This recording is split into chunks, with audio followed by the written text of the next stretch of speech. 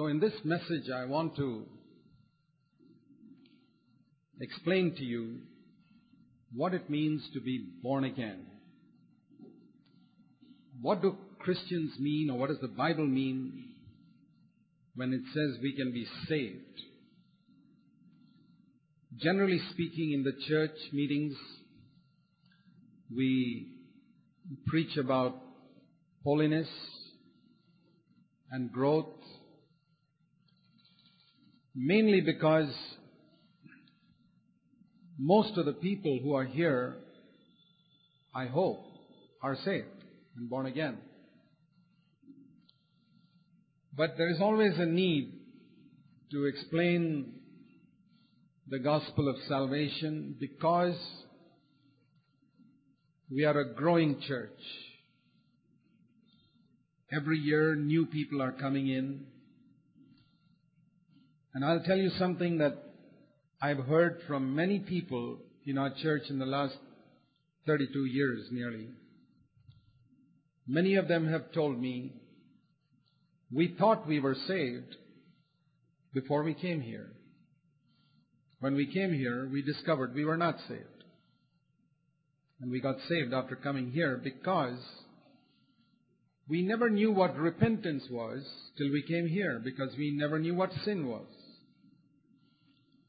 You cannot turn from sin until you know what sin is. It's something like if I tell you, stand up and face towards the north. How can you do it unless you know where the south is? If you know where the south is, then you can turn towards the north. But if you don't know where south or east or west or anything is, then you don't know where north is. And a lot of people are being told to turn to the north. They don't know where the south is. In the same way, a lot of people are being told to turn from sin, but not being told what sin is. Or if sin is described in a general way like drinking, smoking, cinema going, gambling, a lot of people in the world say, I don't need to be saved because I don't do those things in any case. So there's a lot of false understanding of repentance because of a false understanding of sin. And I'm sure that there are many people who thought they were saved before they came here. It's only when they heard the message of against sin and repentance that they really got converted.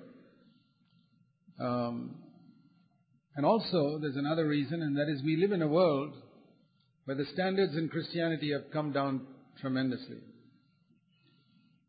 Now, if you were living 70, 80 years ago, or even the time when I was a young boy, 50 years ago, it was much easier to hear a clear gospel in many, many churches. At least there were churches that just didn't preach the gospel, and there were churches that preached the gospel. And in the ones that preached the gospel, you could hear a clear message. But it's not like that today. Today it's become a big hodgepodge of compromise in many churches, and what you hear is not necessarily the truth. And also, we have so many public meetings where people are told to believe in Jesus. But believing in Jesus doesn't bring salvation if there is no repentance. There are a lot of television programs today where they are more interested in your money.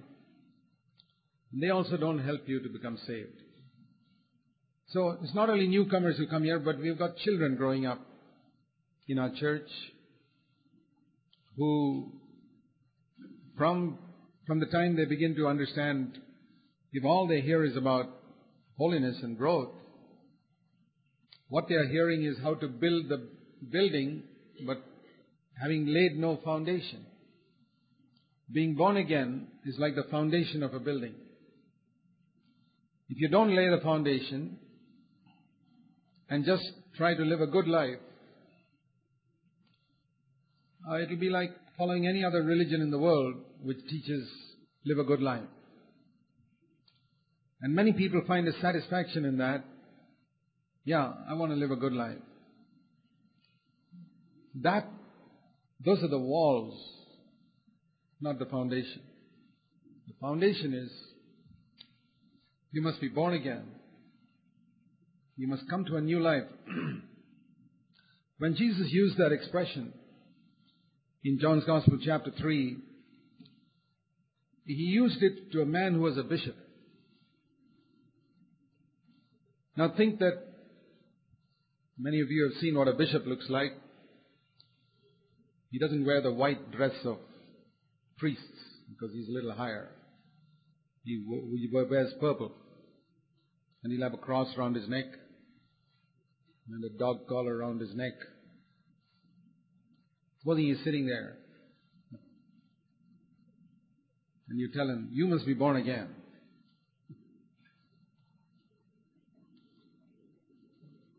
That's what Jesus said to the Bishop Nicodemus, who was probably 60 or 70 years old.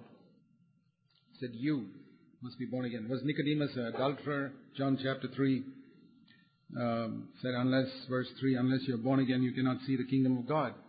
See, Nicodemus was a ruler of the Jews, it says in verse 1. A Pharisee who lived a very upright life. He wasn't fooling around with women. He wasn't cheating and things like that. But he was not born again. It's not enough to be good. And also, Nicodemus had the true religion. He was not in some false religion. He had the true Bible, the Old Testament, with him. He followed the only true religion there was on earth in those days. Religion which Moses taught. Jesus said, you have to be born again. Otherwise you can't see the kingdom of God. You can be an Israeli, a Pharisee, a ruler of the Jews without being born again. That's okay. You can get up and preach in the pulpit without being born again. But to enter God's kingdom, you must be born again. You have to have a spiritual birth. And he said, verse 4, how can that be? Can I enter a second time into my mother's womb and be born? You see, his mind was only thinking of earth. How can I go into my mother's womb and be born a second time? And Jesus said, no. Verse 6, that which is born of the flesh is flesh. If you get into your mother's womb 100 times and come out, it will still be flesh. That doesn't help. Any number of that type of births doesn't help. I'm talking about a spiritual birth, that which is born of the Holy Spirit. It's something spiritual. So born again is to be born of the Holy Spirit, Jesus said in verse 6. And he said in verse 7, you must be born again. It's interesting that Jesus didn't explain so many steps over there. He just told him a simple thing that he himself would be lifted up on the cross to die, verse 14. And he also said that it was God in love who sent him to the world, verse 16, to die so that those who believe in him would have eternal life. And in verse 17 he said he had come to save the world. And such a person will not be judged in the final day. But the judgment is this, verse 19, that when he came into the world, men loved darkness rather than light. And those who love darkness, that means they want to hide something. Who's the man who likes to walk in the darkness or do things in the darkness? Always those who want to hide something. If you've got nothing to hide, you'll come out in the light. And so, the one who practices the truth comes to the light, verse 21. So, the whole thing holds together. If you want to be born again, you've got to come out of the darkness first. That means, don't try to hide anything in your life. I don't mean hide it from me. You can hide it from me because I don't want to know your past life. But don't hide it from God. Come to God and be open with Him about everything. You can't remember everything wrong you did in your life. None of us can. But whatever you remember, tell Him. And acknowledge that you're a sinner. That means coming into the light means being honest and not hiding anything. That's one of the first steps. And when you first come to Christ, naturally you will not know everything about sin. Because sin is a very big area and you may be just seeing a small part of it. It's like you can live in India and see only a small part of India. India is a very big country. Sin is like that. You may see a little bit of it. But if you're willing to turn from what you see, that indicates that you want to turn from all sin. Because you cannot give up what you don't know. So coming into the light, we come there first, and then the Bible speaks about walking in the light. That is like living in a small part of India and then walking through the whole land of India and seeing the whole country, little by little by little. So sin is something like that, where you come and see a little bit in the beginning, and you cleanse that, and then you little by little you go, or to use another illustration, you're going into a house which has got many dirty rooms, say 1,000 dirty rooms, and you're going to live in it. Or you want Jesus to live in it. But he says, I got to cleanse you you got to cleanse the room before I live. You won't let Jesus come and live in a dirty room. So you start with one room, and you cleanse it thoroughly. And that's not enough, because the whole house is dirty. Little by little, the house gets cleaner and cleaner and cleaner and cleaner and cleaner. That is how we progress from being born again to growing up into Christ. So, we're not talking about that growing up part. We talk about that often in the church, but we want to talk about how to lay a foundation and how to be born again. I want to read a verse in Acts chapter 20. The Apostle Paul was a man whom God chose to preach the gospel widely in the first century. And he says, Acts chapter 20, he was speaking to the elders, and he told them that wherever he went, let's read verse 20, Acts 20, verse 20. I did not shrink from declaring to you anything that was profitable for you. I taught you publicly and from house to house. And what did I preach everywhere? I spoke to Jews and to Greeks. See, the Jews in those days, probably even today, divided the world into two parts. Jews, non-Jews. It's like in our country, we have Brahmins dividing the country into two parts, Brahmins and non-Brahmins. So the expression he uses here is, speaking to people who are of Jewish background, he said, you divided the world into Jews and non-Jews. Well, to the whole world, to everybody, Jews and Greeks, I preached the same message. That is, repentance toward God and faith in our Lord Jesus Christ. So those are the two things that everybody needs to hear if they want to lay a foundation, if they want to be born again. These are two things that God has joined together. Repent and believe. Now, man has always tried to separate what God has joined together. You see all the divorces and marriage nowadays. What God has joined together, man is separating. And here also in the message of the gospel, God has joined repentance and faith together, but preachers have separated it. And generally speaking, it's only faith left now. Now, if you have only faith, you can't be born again. It's like saying a woman alone, all by herself, can't have a child, no matter how hard she tries. A man alone can't have a child. Repentance alone can't bring salvation. It's a man and woman together that bring a child to birth. And it's when repentance and faith come together, a new birth takes place in our spirit. And this is as real as physical birth. Just as real. And it happens in a moment. It's not gradual. There may be a preparation for it over 20 years, or 2 days, or 2 minutes, or half an hour. There may be a preparation for it, like a baby in a mother's womb, being there for 9 months. But the birth is like that, in a moment. I mean, babies don't get born over a period of days. Come out of the womb in a day, in a moment, they are out. And the new birth is also like that. But it is possible, particularly for those who are lived fairly decent, good lives, that they may not know the exact moment when they were born again. I don't know, for example, exactly when that transition took place.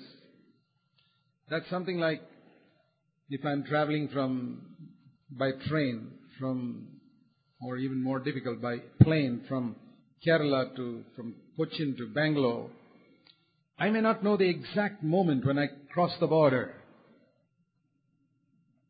It's not important. The important thing is I came to Bangalore. I crossed the border. You can't come to Bangalore from Cochin without crossing the Karnataka-Kerala border. But you may not know the exact moment. But you can't come here without crossing the border. The same way, you may not know the exact moment when that took place, but it's an act. It's something that happens in a moment. Or like a person who doesn't know his birthday. A person may not know his birthday, but he may be alive. He may be more alive than the fellow who knows his birthday and who is sick and about to die. So knowing a date is not the important thing. The important thing is that you cross the border, that you are born again, and that you are sure of it. So many people are not sure because they don't believe what God's Word says. Or maybe they haven't really repented. So I want to try and make this very clear so that before you leave this meeting, at least you'll understand what it means to be born again and saved, even if you're not actually, and you hope you will be. The foundation, the Christian faith, many people say, don't all religions lead to one God? The answer is no. People tell me, why are you so narrow-minded? Why are you Christians so narrow-minded to say that Jesus is the only way? Why can't you accept other religions also as all good people trying to go to God? Well, I say, let's be honest, I say to such a person, you don't know anything about God. I don't know anything about God. We are human beings born into the world. None of us have seen God at any time. So our opinion is worth nothing. I mean, it's like if you've never seen an elephant, never seen a picture of an elephant, never seen an elephant, how will you know what an elephant looks like? Supposing you try to draw a picture of an animal you've never seen or even a picture, you can't draw a picture of that. It'll be wrong. You may think you know, and I may think I know, but both of us will be wrong. So I say, it's no use. Your opinion and my opinion are both worthless. But Jesus Christ came from heaven. His opinion is worth more. And you are telling me to say that Jesus is the same as all other religions and gods? Hang on. You are asking me to call Jesus Christ a liar and a deceiver. You want me to do that? You're telling me to call Jesus Christ a liar and a deceiver? They say, no, I'm not asking you to. I'm asking you to respect Him and respect other gods. I say, hang on. Jesus said in John 14, verse 6, I am the way. No one comes to the Father but through me. Now, is that right or wrong? If it's right, then He's the only way. If it's wrong, either He was a liar or He was a deceiver or deceived. So what do you want me to call Him? You want me to call Him a liar? You want me to say Jesus Christ is a liar, Jesus Christ is a deceiver, or Jesus Christ was deceived? Which of the three do you want me to say? No, I don't want you to say anything. And the only other alternative is He spoke the truth, which is I am the way, the truth, and life. No one comes to the Father but through me. I can't go to God except through Jesus Christ. And I'll explain to you why. Truth is always very narrow-minded. Many people say, why can't you be broad-minded? And nowadays in the world, everybody likes to be broad-minded. Don't get into controversy with anybody. accept everything. I say 2 plus 2 is 4. Somebody says it's 3. Somebody says no, 2 plus 2 is 5. Let's accept everybody. Or let's at least accept those who are pretty close to us, like somebody who says 2 plus 2 is 3.9. Somebody says 4.1. They are much closer. I say, I'm sorry. I'll get all my calculations wrong if I say 2 plus 2 is 3.9. Or even 4.1 or even 4.0001. Truth is absolute. 2 plus 2 is 4. I say, you also follow that, I would say to such a person. Your mathematics is pretty ruthlessly narrow-minded. You don't give any option to another fellow to have a different view. So don't call me narrow-minded. You're narrow-minded too. What if I say the earth goes around the sun? No. Let's accept the other fellow who says the sun goes around the earth also. I mean, let's be broad-minded about these things. I say, you can't be broad-minded. Everything, all your physics calculations will go wrong if you accept this fellow says the sun goes around the earth, that fellow says the earth goes around the sun, and somebody else says something else. Truth is absolute, whether in the realm of astronomy or mathematics, chemistry. H2 plus O is water. It's not salt. No, let's accept the fellow who says it's salt. I'm sorry, I can't accept it. 2 parts of hydrogen plus 1 part of oxygen is water. It's not salt. You see how truth is absolute in every area. Only when it comes to faith, they say, no, let's be broad-minded. Broad-minded people are in error in mathematics, physics, chemistry, astronomy, and religion. But people are willing to be very narrow-minded in all those other areas and don't recognize that truth is narrow-minded here too. Jesus Christ said, I am the way. No one comes to the Father but by me. So I say, you're not arguing with me when I say that. You're arguing with Jesus. So Jesus was either a liar, or he was a madman, or he was a deceiver, or he was deceived, or he is God. You can have your choice. But don't say he was a good man. How can he be a good man if he told such a lie like this? No. Don't say he's a prophet. I'm not excited when somebody says, oh, Jesus was a very good man. Are you excited when somebody says that? It's like somebody saying, your father is a very nice dog. What do you mean my father is a very nice dog? He's not a bad dog. He's a nice dog. That's exactly the same when you say Jesus was a nice man. He was a good prophet. No. He was Almighty God. My Father is no dog. And Jesus Christ is no ordinary man or prophet. So I mention that because sometimes Christians are excited when somebody says Jesus was a good man. No. He was God, came in human form. And you need to understand why it was necessary. Some of these things are very simple, but if you understand, it will help you. The Christian faith teaches that all human beings are sinners. If you come to God, if you come to Jesus as a Christian, your sin cannot be forgiven. Because Jesus did not die for Christians, He died for sinners. So the only person who can be forgiven is one who comes to Jesus and says, I'm a sinner. Anybody sitting here, you come to Jesus saying, I'm a Christian, Jesus will say, I didn't die for Christians.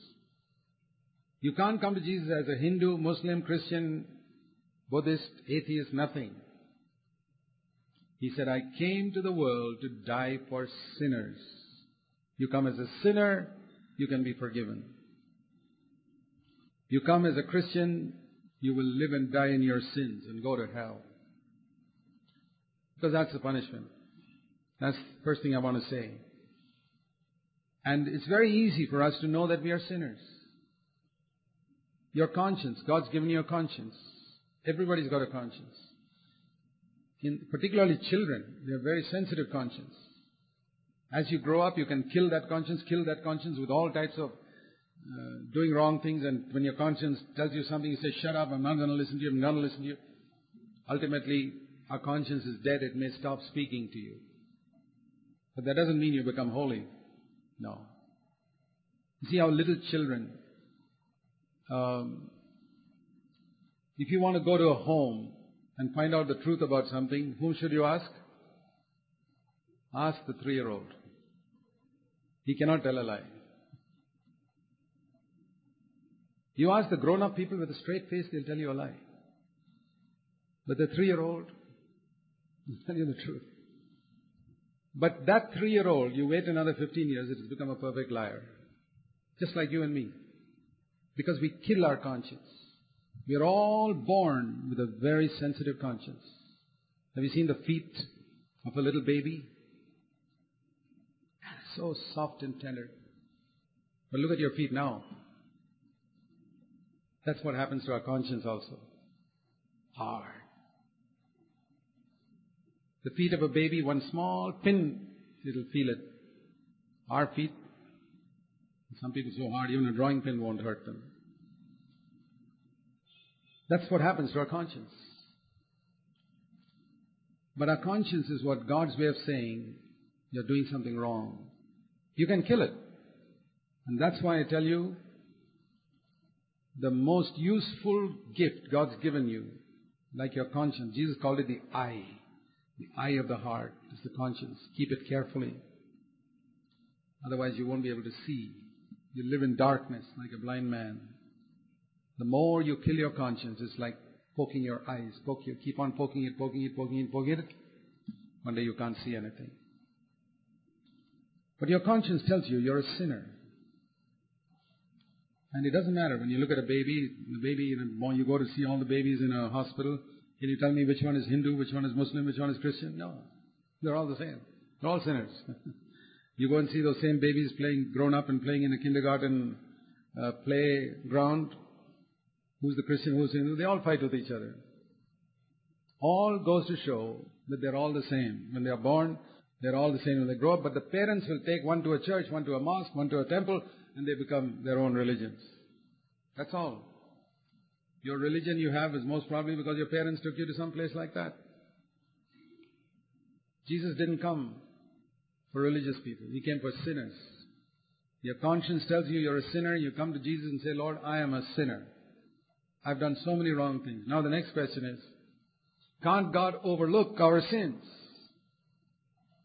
I mean, won't a good God overlook our sins? Isn't He a Father? Like, if my son went and bashed up my scooter and blew the whole thing up, and he says, Dad, I'm sorry, can't I forgive him? Oh yeah, of course I can forgive him. For something like that, I can forgive him. Or if I gave him 1,000 rupees and he went and lost it somewhere, he said, Dad, forgive me. I can forgive him. Those are not moral issues. If our sin was just like that, like breaking up a scooter or even burning a house, we can forgive him. But sin is not like that. Sin is a crime. Supposing I am a judge. My son is standing there. He's committed a crime. Can I say, I love you, my son. I won't punish you. Even an earthly judge will not do that. Because he's got a sense of justice. Not because he's going to be caught. Some people just won't do it because they've got a sense of justice. And that sense of justice he's got in his mind is a fraction of the perfect justice of God Almighty. So when I've done something wrong, and God is the judge, and He looks at me, He says, Son, I love you very much, but I can't let you go. Because you did something wrong. But you say, well, Judge, you're his father. Can't you just let him go? He's sorry. However much my son may sorry to me in the court, if he's done something wrong, I have to punish him. Let's say he robbed a bank or did something like that, and I have to fine him. Your fine is 10 lakhs. Pay the fine or go to jail. People say, boy, what a strict. He doesn't love his son. His son also may turn around to me and say, the son may turn to me and say, Dad, you don't love me? Punishing me like this? Can't you let me go? You're the judge. You've got all power. No, son. I'm your judge here. Fine, I signed the court order. 10 lakhs or go to jail. And while he's looking sad at such a hard judge, I get up from my seat and take off my judge's robes, come down, become an ordinary man again, take out my checkbook and write 10 lakhs to my son. Here, go and pay the fine. You're free. Can anybody in the world accuse me of not doing what is just? No. I gave him the full penalty of the law. Can he accuse me that I don't love him? No. I punished him as a judge. I paid the punishment. Maybe I emptied my bank account. Entire 10 lakhs gone to save his life from going to jail. He will know I loved him as a father. That is what God did on the cross. He cannot overlook your sin. He forgives you only because the punishment has been... He says the punishment has to be paid, but I'll pay it myself. Now, listen to this. If Jesus Christ was not God, like the Jehovah's Witnesses say, like some other cult groups say, and God punished him for our sin, that would be the greatest injustice of all. God cannot be God. Isn't that right? Supposing I punish you when in the court and somebody else says, okay, I'll take the punishment for him. You're to be hanged to death for the murder you committed. And your mother comes and says, no, don't hang him. He's a young man. Please hang me. And the judge says, okay, you can be hanged instead of your son. How long do you think that judge will remain in his seat? Can a mother be hanged in place of her son, even if she wants to? That will be injustice. So, even if Jesus is a high created being, if you punish him for my sin, it can't be right. And secondly, one mother cannot die for 1 million murderers. Supposing 1 million murderers are here, all condemned to be hanged, and one mother says, come and hang me. How can you take the punishment of all these million people? If Jesus was a created being, he could not take the punishment for millions and billions of human beings. Impossible. So all this teaching that Christ was created, and they take some misquote some verses which they don't understand properly. And they don't think about it. What are you saying? That means you're still in your sin then.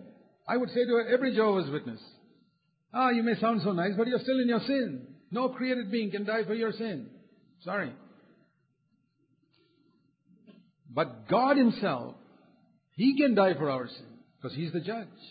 He's the ruler of the universe. He can punish us and take the punishment himself.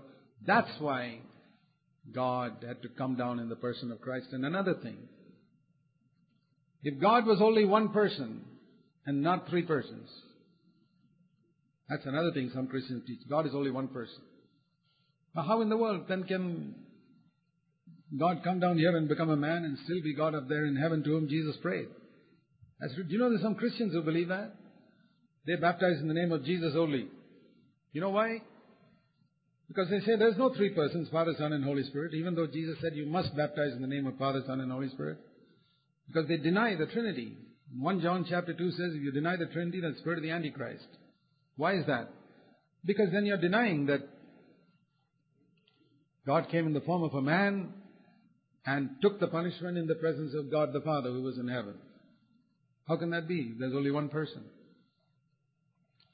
So these are just a few things I want to say of wrong understandings a lot of Christians have about Christ being deity himself. When he was on earth, he was God. People worshipped him. And he accepted it, which even angels don't accept, proving he was God. But he did not use his power as God when he was on earth. Otherwise, people wouldn't even have been able to look at him. Once he lifted the veil on the Mount of Transfiguration for just a few minutes, and Peter and James and John fell down like they were struck by lightning. If Jesus had lived on earth as God, everybody would have fallen down flat like that. It happened also once to some of the Roman soldiers who came to capture him. He suddenly got a flash of who he was and they fell down. But he did not use that power. Just briefly sometimes he lifted the veil, only once or twice in his entire earthly life. But otherwise he lived on earth as a man, not using any of his powers as God, because he wanted to be an example for us. So Jesus was fully God and fully man when he came to earth. And when he died on the cross, he was taking the punishment for our sin. And the punishment for our sin is eternity in hell. And when Jesus hung on the cross for 3 hours, what he faced was hell. That means being forsaken by God. That is the most terrible thing any human being can ever face. Think of the worst suffering you can ever face, multiplied by 1,000,000 and more, and you understand what being forsaken by God is. We think of hell as some geographical place somewhere. Maybe it is. But the worst part of hell is that it's a God-forsaken place. It's the only God-forsaken place in the universe. That means God is not there. And it's terrible to be there because God is not there. God is in this world today. That's why even for unbelievers things are very pleasant. But when you go to the place where God himself has withdrawn his presence, all the evil in the devil and the man and all comes out fully. It'll be terrible. That's, I believe, that evil is what makes the fire of hell, makes people's lives so miserable. But Jesus faced it when he hung on the cross, being forsaken by God for 3 hours. The earth shook, the sun was darkened, and all types of things happened in those 3 hours. In the last 3 hours, he was 6 hours on the cross. The last 3 hours he was forsaken by God, because that is the only way he could take our punishment. Not just by physically dying, but a spiritual death took place there. His connection with God was cut off. The Bible says the Father is the head of Christ, and the head was wrenched off for 3 hours on the cross. Can you imagine if your head is wrenched off, what it's like? 1 Corinthians 11:3 says the Father is the head of Christ, and the head was wrenched off on the cross. And he suffered hell not just for you and me, but for the whole world. How could one man take the punishment of the whole world for eternity? Because that one man was God. He was infinite.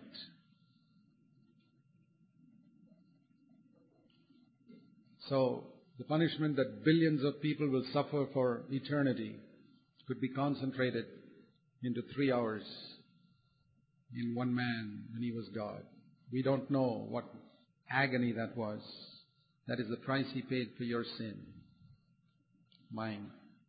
That's the first foundation of Christianity. Christ died for our sins. But that's not enough. He rose from the dead. If he did not rise from the dead, I would not be a Christian. I wouldn't waste my time preaching this message.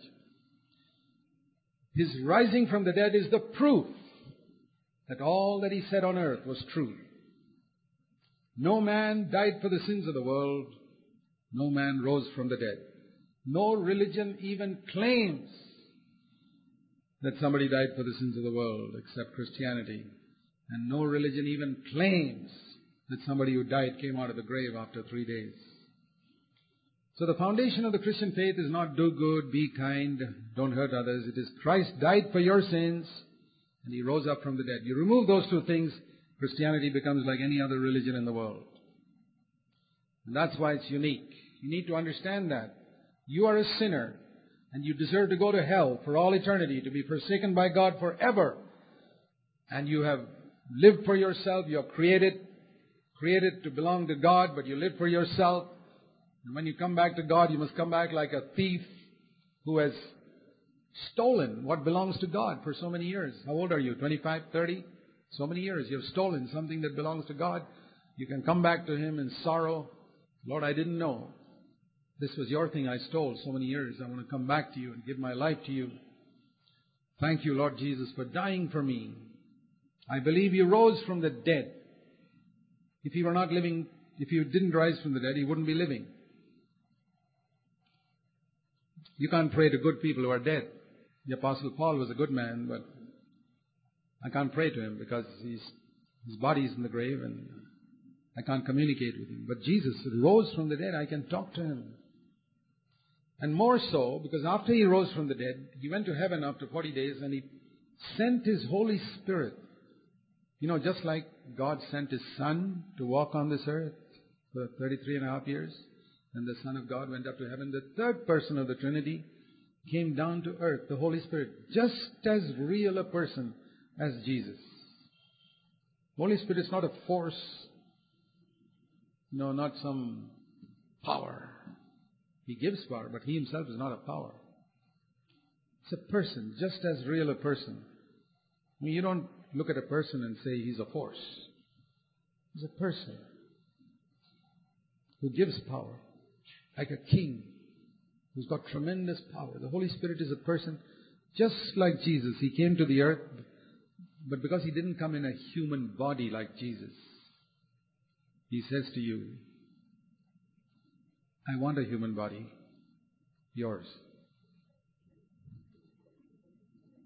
It's wonderful that the Holy Spirit can come and take this body, and if I respond to Him, do in this body exactly what He did in Jesus' body when He was on earth. It's a wonderful thing to be a Christian.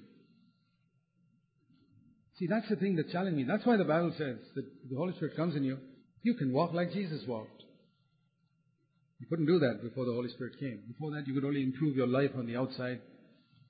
So a lot of Christians are trying to live like that, improve the life on the outside and be a good person like the Old Testament people. That's not the way. However much you improve, you'll never be like Jesus. The Holy Spirit, that God Himself, is to come inside you, and as you respond to Him,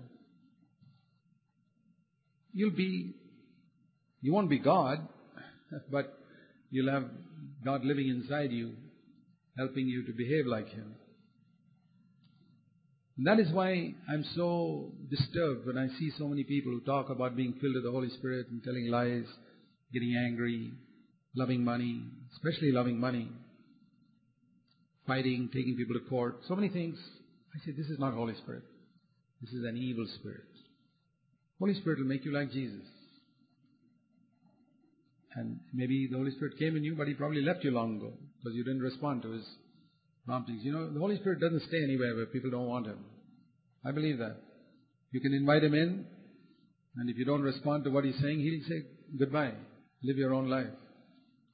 You'll still live a good life like Abraham and Moses and a lot of other people in the Old Testament who didn't have the Holy Spirit. You'll live a good life, but you won't be a child of God. No. So, this is the wonderful message of the gospel, that you can turn and receive Christ through His Spirit into your heart, that your body can now be the house of God. I was speaking to somebody once who was smoking cigarettes. I said, will you smoke a cigarette inside a church building? Oh, he said, no, I'll never smoke inside a church building. Why? Oh, it's the house of God. I said, do you know your body is supposed to be the house of God, not this building? How can you do something wrong in God's house? If you want to commit adultery, will you commit adultery inside a church? No, not in the house of God. If you want to watch internet pornography, will you watch it inside a church building? No. That's a holy place. We don't have an understanding. What is the holy place? It's His body. This is the temple of God. Anything that people won't do inside a church building, you can't do it here. Why do I say we must be careful about how we treat this body? The habits of drinking and smoking and things that destroy this body, taking drugs and many other things.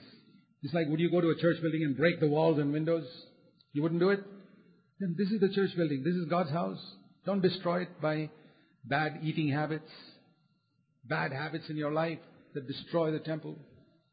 God wants to give you power through the Holy Spirit to be a true Christian. That doesn't mean we reach perfection in a day. The Christian life, the Bible says, is like a race.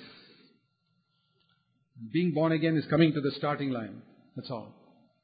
It's a marathon race of 70 years where you run. As you run, you get closer and closer and closer to the finishing line. But don't stay at the starting line. When you are born again, when you accept Christ, you are born again, you come to the starting line. All it means is you have turned your back and come to the starting line. Now I want to run. Or to use another illustration, I've laid a foundation. Now I want to build a house. So, it's the most wonderful life you can ever live. Because if you respond to the teachings of the Bible, you'll just go more and more higher up the mountain, become more and more like Christ in your life. And all the bad things in your life will be eliminated. So what must you do practically to become a Christian, a true Christian, to be born again? First of all, you need to acknowledge you're a sinner. How much you're aware of your sin? Maybe very little. Maybe you think only 2 or 3 rooms in your house are dirty. Never mind. Actually, all your house is dirty. All the 1,000 rooms are dirty, but maybe you don't see it. But you see that there's dirt, sin in your life. You're wrong. Even a little child, little children know that they've done wrong things. That's the first thing. Acknowledge it. Come to the light and say, Lord, I am a sinner. I'm not a Christian. I'm a sinner. I'm not coming to you as a Christian. I come to you as a sinner. Then, do you recognize that sin has to be punished? You have to go to hell. That's the punishment. Even for one sin. That's what you need to recognize. Lord, I deserve hell for my sin. I may not be as bad as the murderer and the thief and the adulterer, but I've also sinned. I've violated your law. And the Bible says if you violate one law, it's as bad as... if you got a good chicken curry, how many lizards do you have to put inside to spoil it? 10? 20? Or 1? Supposing you put only 1, another fellow put a 500. You say, my curry is better than yours. Yours is unfit for eating too. How many drops of poison do you need in a glass of milk to corrupt it? 1 drop or 20 drops? 1? Enough to kill? One sin makes you as much a sinner as someone who's committed 500 or 5 million. Because sin is poison. It's polluted your whole system. So, don't compare yourself with others. Finish with that today. Lord, I'm a sinner, I deserve hell.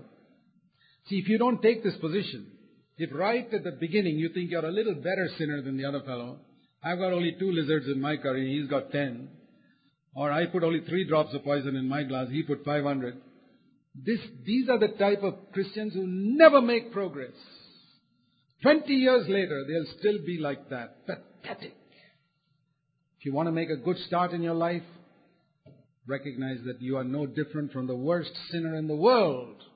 I am just as guilty as anybody else, even though I haven't put so many drops of poison as he did. But I deserve hell. I tell you, it's what I did to change my life radically. I know many people in CFC and other places who have never come to that place in their whole life. You see them 20 years later, they still think they're better than somebody else. They don't grow spiritually. You want to be like that? Or you want to be a radical, wholehearted Christian? Be a good Christian right from the beginning. Don't be a drifter. So that's important. Lord, I deserve hell. But I know with all my heart that you died for me. It was my sin that crucified you on the cross. You died because of my sin. I want to hate sin in my life because you died there. And I believe with all my heart that you're the Son of God. You rose from the dead. I want you to come into my life. Rule my life as my Lord. I want you to give me your Spirit to dwell in me. I want to be born again. And then you can be born of the Holy Spirit.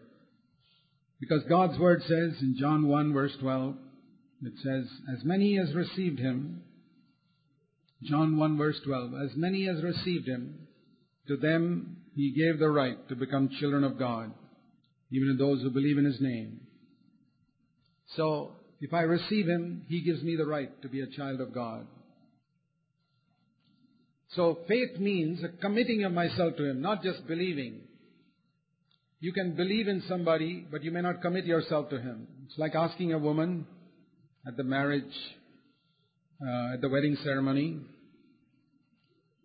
are you willing to give yourself to this man? That is faith. Supposing she says, yeah, I believe he's a good man. I think he's a very good man, actually. Oh, you want to marry him? No, then I have to think about it. You can't be married. What is that woman choosing in marriage? She's saying, I'm going to change my name from today. I'm going to be Mrs. So-and-so. I'm not going to live with my parents anymore. I'm going to live with this man. I don't know where he's going to take me, but I'm going to go with him. That is true Christianity. You know what the word Christian, if I could say it reverently, it's like saying Mrs.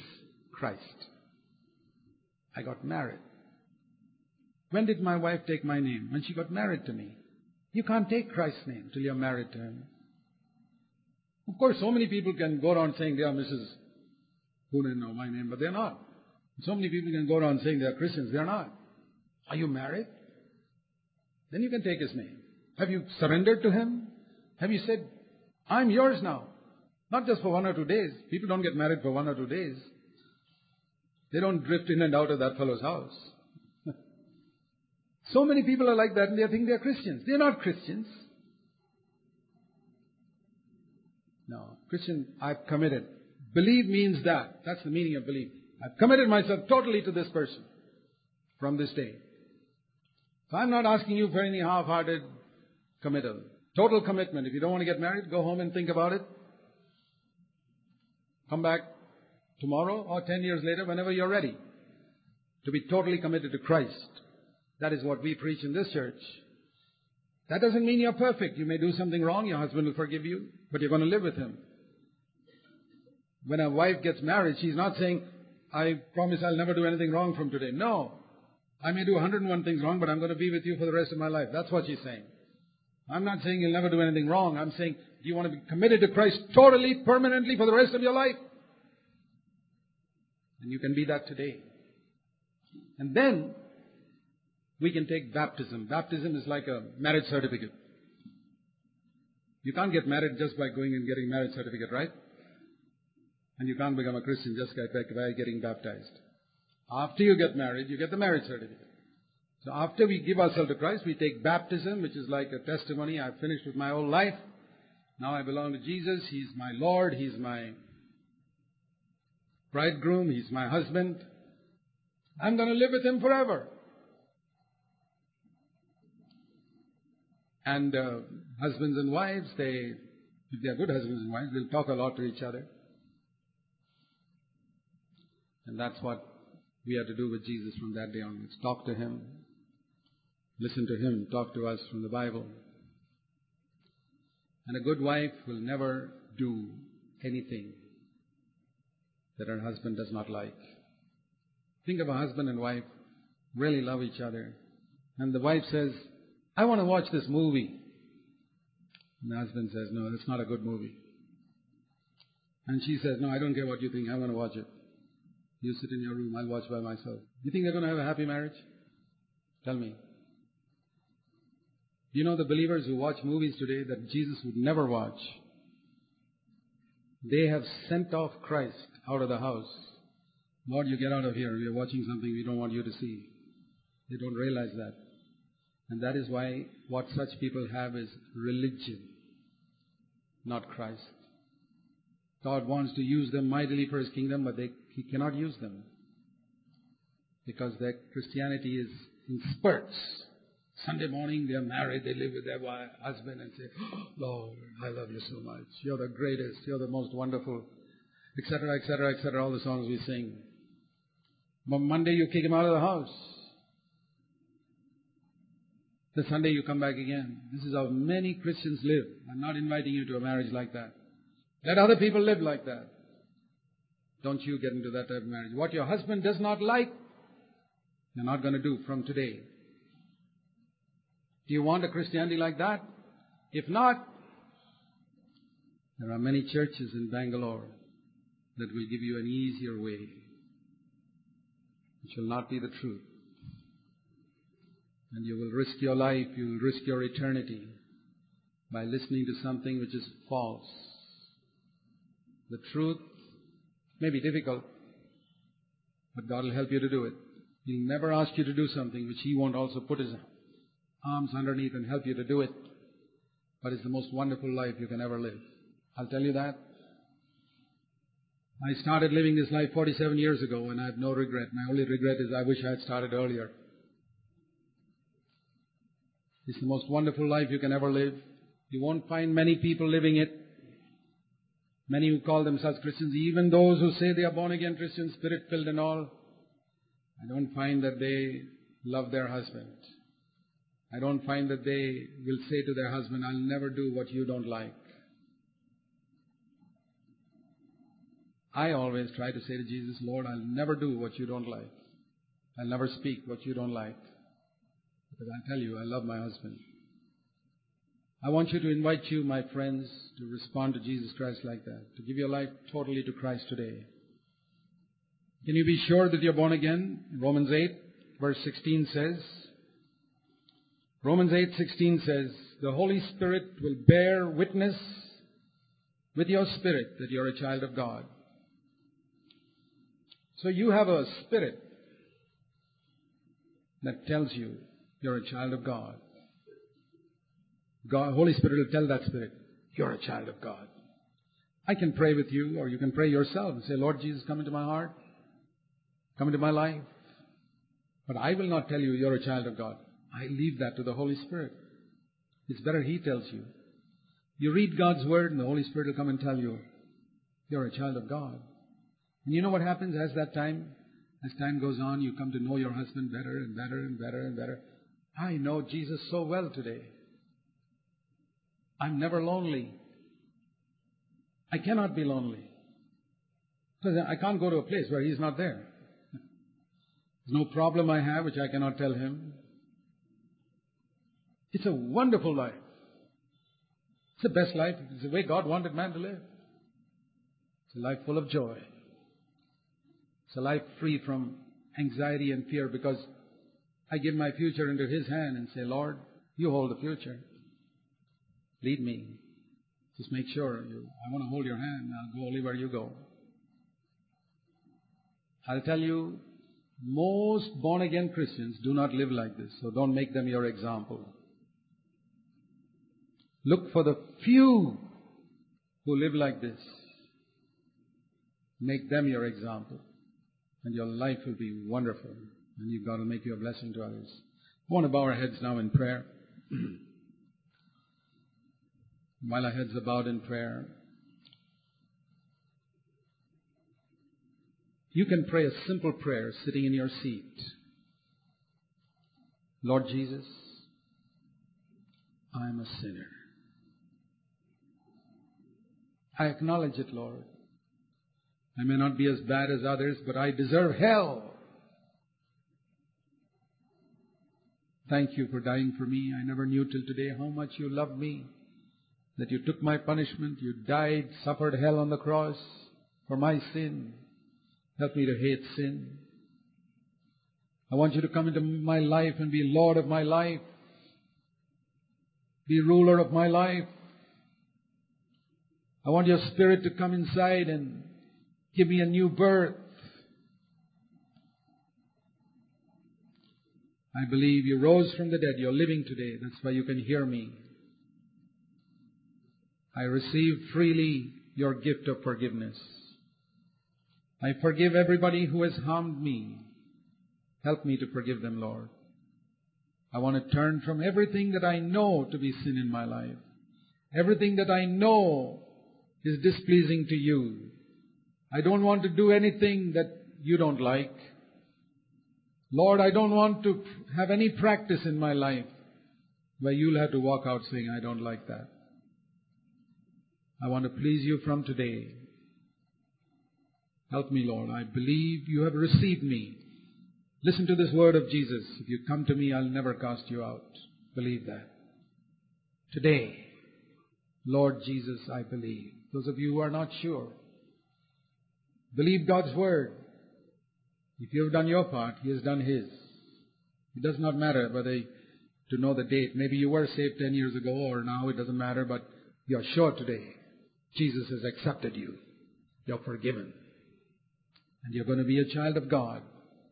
Now you need fellowship. You need to be with God's people. You need the food of God's Word. You need power. You need to be filled with the Holy Spirit. Pray to God. He'll give you all that. Seek fellowship with God's people. Don't try to live this alone. The child cannot live alone. It needs fellowship. It needs to be helped as it grows up. Seek fellowship in a good church.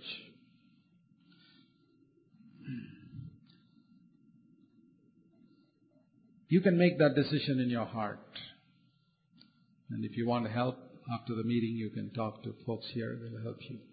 Heavenly Father, I pray for those who are responding in their heart to you now. I pray a miracle will take place in their heart right now. A miracle of salvation and a new birth. Give them real repentance, real faith. They will trust you, be filled with the Holy Spirit. Give them a hunger to be filled with God's Holy Spirit and power. Hunger for fellowship and a hunger to read your word. Bless them, we pray, in Jesus' name. Amen.